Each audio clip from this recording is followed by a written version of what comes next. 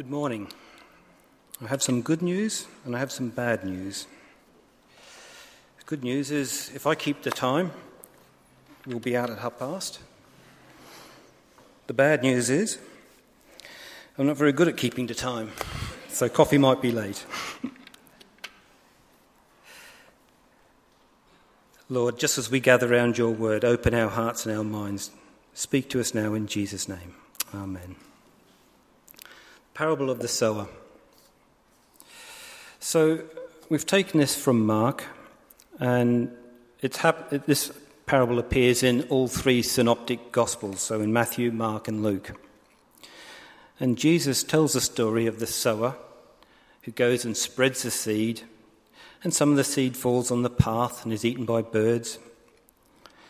Some of the seed falls on rocky ground, and that withers when the sun comes.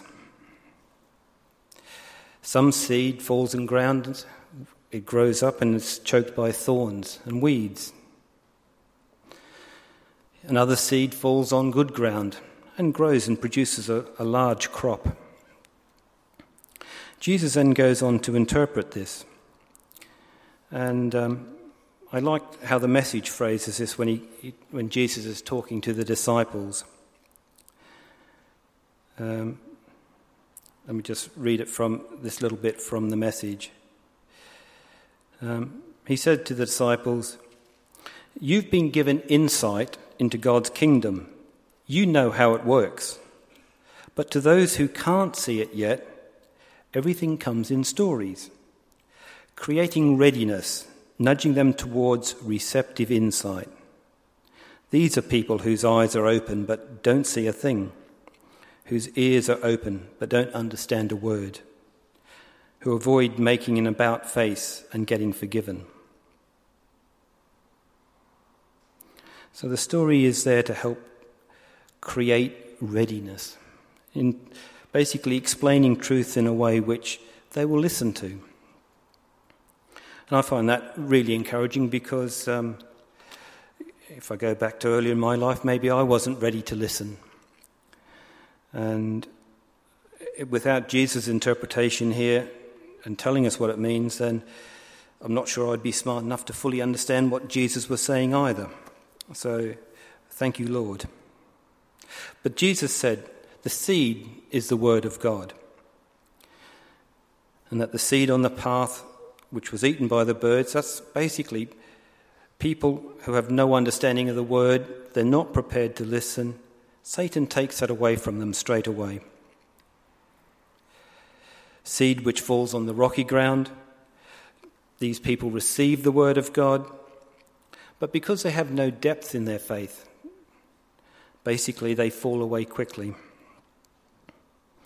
The seed which falls on the ground, which gets choked by thorns and weeds, these people receive the word of God and they grow, the plants grow.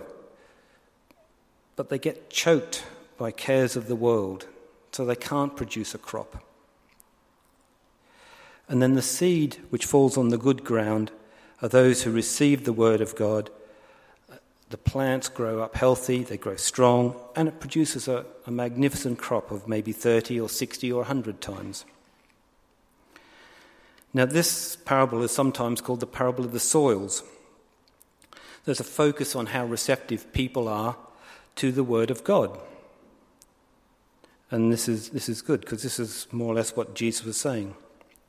But like most parables, we can look at this on several different levels.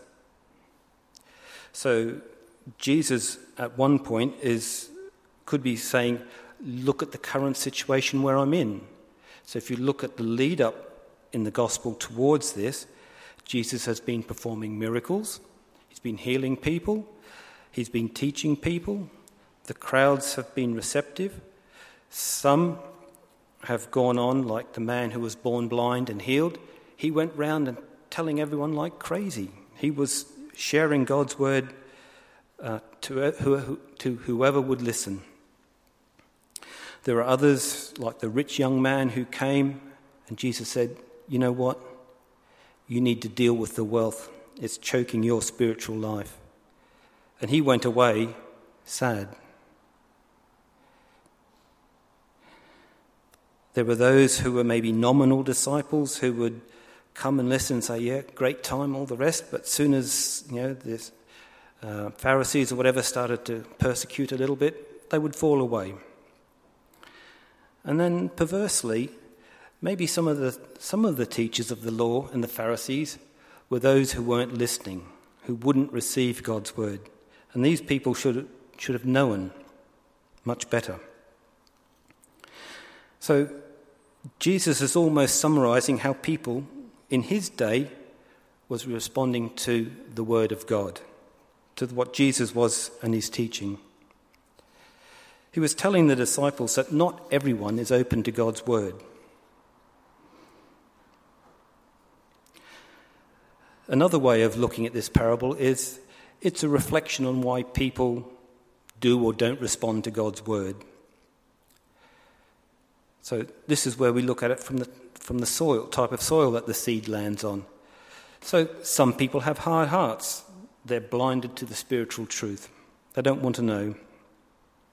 It doesn't fit in with their worldview, and it just does not make sense to them at this point. There are some who are spiritually shallow, very happy to follow while everything's going well, but, something goes wrong, whatever, well, it didn't work, it's not for me, blah, blah, blah. There are some who could have depth, but they let other things take priorities in their lives, things like wealth, like power, the list goes on. And some respond with joy and produce a crop. I want to look at this now in a slightly different way. I want to look at the seed and think about this, what the seed is actually in the parable is doing. When we were preparing for this, Daphne mentioned that at the women's conference, the person who was speaking there said, you really need in this parable to think about the seed. And I thought, this is a little strange. This is not really what the parable is about. But there is a lot that we can learn if we think about the seed for a little bit. So, let's look at the seed. So, Jesus quite clearly says that the seed is the word of God. I would say maybe we could think about each seed being an opportunity for God's word to make a difference in someone's life.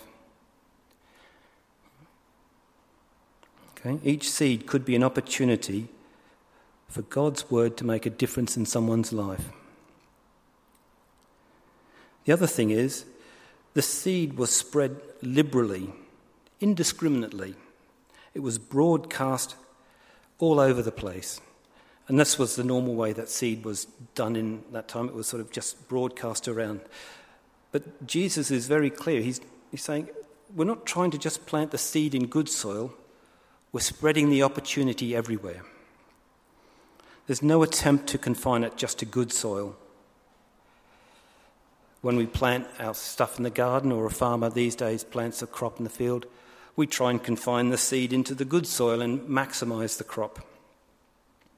In this parable, the seed is spread very liberally and indiscriminately, because God wants all to hear his word. And God wants all to respond to his word.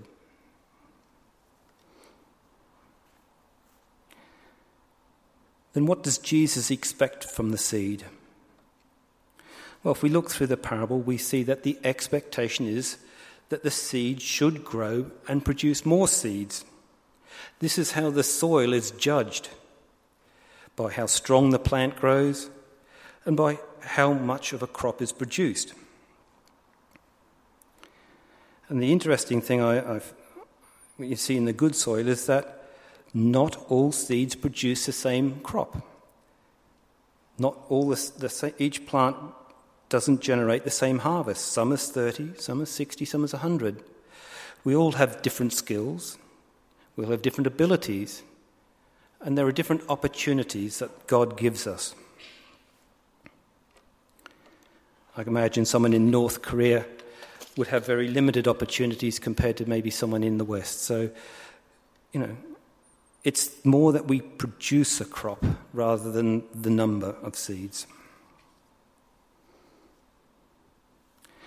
And then if we look at these seeds and look at what stops a seed from growing and being productive, I'm going to start with the rocky ground. In the message, it's called gravel. And that's kind of a good picture to have in terms of soil which has no depth. It holds very little moisture and very little nutrients. And I want to label this section about the rocky ground this is more about relationship with Jesus. I think this is trying to tell us that if you don't have a good understanding of God's word, if you don't have a good understanding of what Jesus' love and death on that cross means, if your understanding is superficial, then your relationship with Jesus will be superficial. Maybe we would look at this and say it's people who maybe have a nominal faith.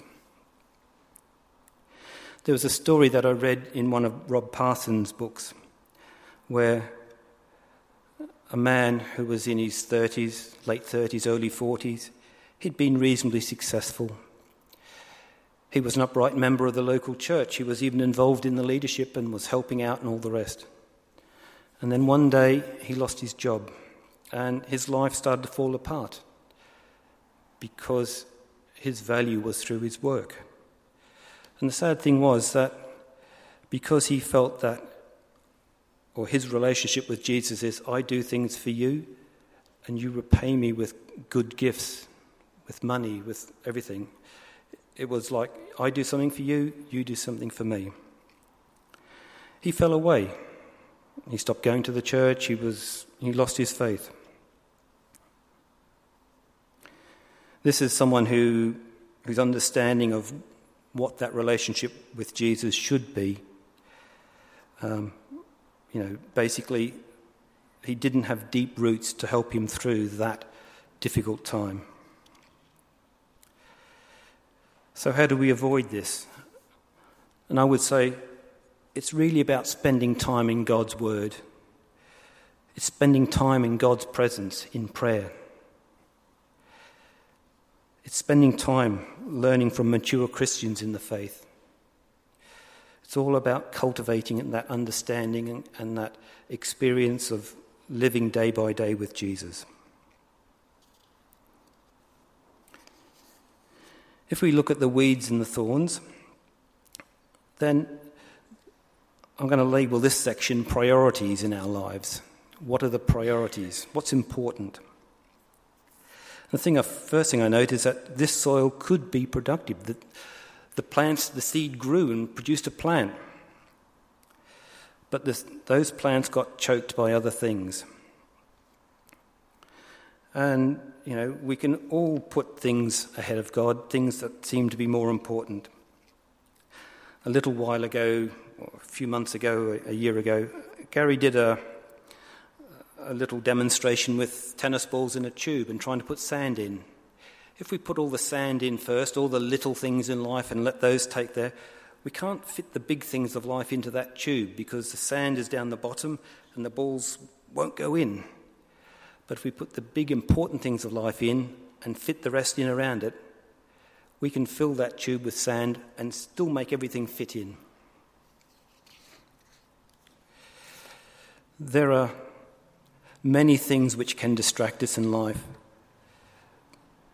I've got here the 7 deadly sins of pride, greed, lust, envy, gluttony, wrath, and sloth. I'm going to maybe split them down to just a couple of simpler headings like wealth and power.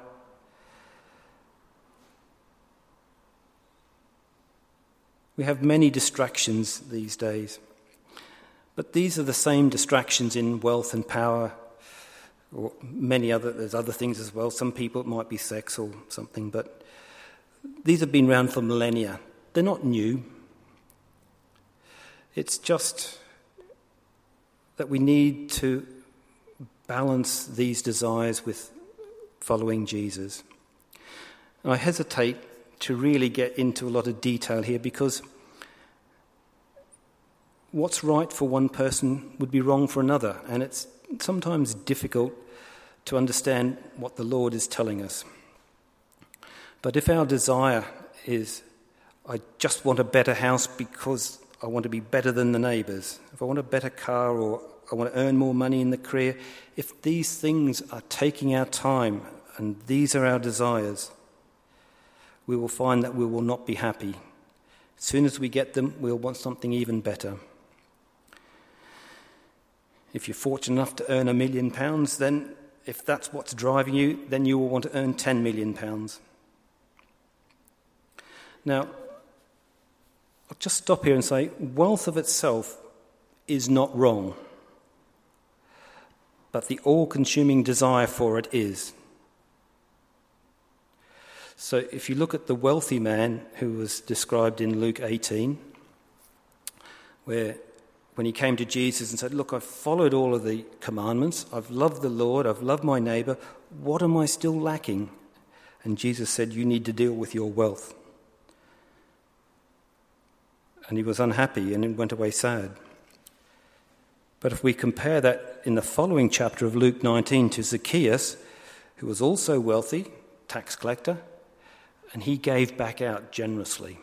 When he came to Jesus, his life changed. Didn't necessarily stop being wealthy, but he was generous. He gave back, he made amends.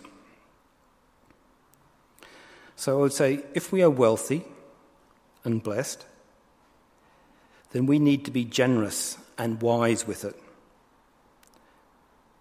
We don't need to support every cause that comes our way, but we do need to be very attuned to what God is leading and be generous with sharing and helping others with that wealth. With power, some people just crave power. We can think of politicians who are career politicians who don't mind stabbing others in the back just to get up that greasy pole. In the different companies that I've worked in, I've known people who are very happy to just stand on other people and just to climb up that pole of success. Some slide down very quickly as well. And even in the church, you see some people who want to have authority over others, not because they have necessarily giftings, but they want the authority. Now, power and authority of itself is not wrong, but power used to further your own wealth and when used to corrupt justice is just toxic. If you have been blessed with authority and power and been given these positions, then, just like David and Solomon and Jesus, use it wisely. Jesus set us a very good example. He had authority, he had immense power, but he had humility. Just think of the time when he washed the disciples' feet. This was a servant's role, yet he did it. Jesus calls us to do the same. Jesus did not expect to be served, but to serve. And then the good soil. Lives lived in a deep and rich faith with Jesus produces many seeds. And then if we think about these seeds that are produced, what are these seeds for? Well, they're just more opportunities for God's words to be shared and spread liberally around. We want our lives to be fruitful, so there are more opportunities to share God's word, so that God's kingdom will come. We need to cultivate our lives to produce that crop. Now, while we may all have these weeds and thorns in our lives, and I know I certainly have many, really that Jesus needs to deal with. And some are easily removed, but others are very deep-rooted and very pernicious and keep coming back to taunt us. But these are the things that distract us from being as fruitful and producing as many opportunities for sharing God's life or sharing God's word in our lives. The things that are in our heart are the things that bubble up to the surface. And these are the things that people will see in our lives. Jesus said this, it's true. If people see us as people with assurance in God's word, who live according to God's word, and who are true to God's word, it makes them question. It gives opportunities. We can then be sowers of God's seed, of God's word, wherever we go, by the life and demonstration of what we do. But if we mishandle money or power or authority or anything else, then what we sow will be limited. People will see through, and our witness is weak. Jesus wants us to be fruitful because he loves us. And he gave the ultimate. He gave himself for us. Let's maybe just spend a few moments just looking and thinking about what is it in our lives that Jesus wants to deal with. How can we be more fruitful? How can we be more generous in what God has given us? Let's just reflect for a moment. If the musicians or the worship team would like to come up, we'll be ready for a song in a minute.